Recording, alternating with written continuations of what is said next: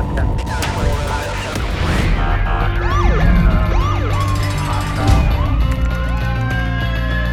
training to be a street cop?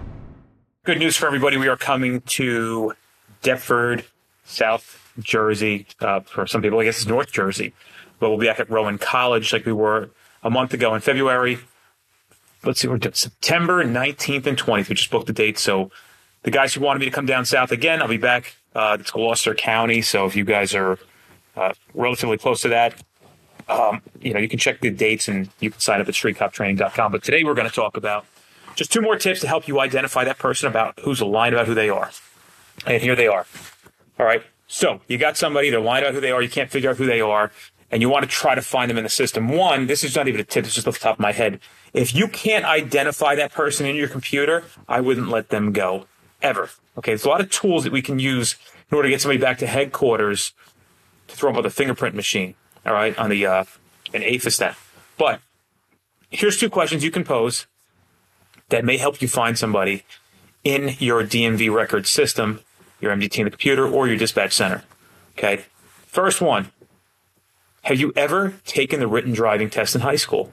Have you taken the test in high school? Why are we asking that? Because when you take the test and you hand that paper back into your gym coach or your health coach or your health teacher, whatever it may be, and it gets sent off to DMV, they draw a number on you. I can't tell how many times I've had guys who didn't know they actually had NJDL numbers assigned to them because they had taken the test in high school but didn't follow through with getting a permit or getting their driver's license, but you will still have something assigned to them. So you may find that somebody's telling you the truth or somebody's lying about who they are. If they're telling you, hey, I took the test or I got a permit, but you can't find a number on them, you probably have somebody who's not telling you who they are.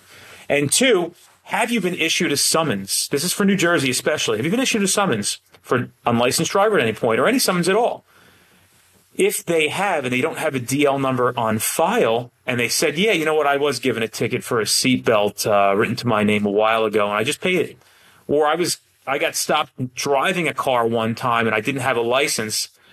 I did go to court, and a big question you have to ask with that is did you go to court? Was it adjudicated? Were you found guilty?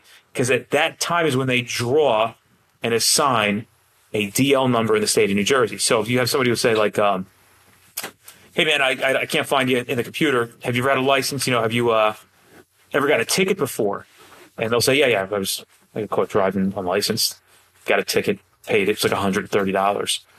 Okay, cool. Now you can go back into the system and look them. And I found plenty of people that way. And a lot of times you'll have a guy maybe who's 6'2", but they pick the very basic numbers. It might say like he's 5 foot to 5'5", like 100 to 121 pounds. It won't have any descriptors. It may even have their eye color wrong, but you'll at least know how to now have something to match an address up to off your MDT when you're trying to figure out who this person is. So hopefully that helps you guys out. And please, if you guys have tips, let's share them with each other. Put them up here. I'll put them in the course, whatever you guys can come across and think about. I would love to get them into the heads of all these other police officers that are looking for help out there. So have a great weekend.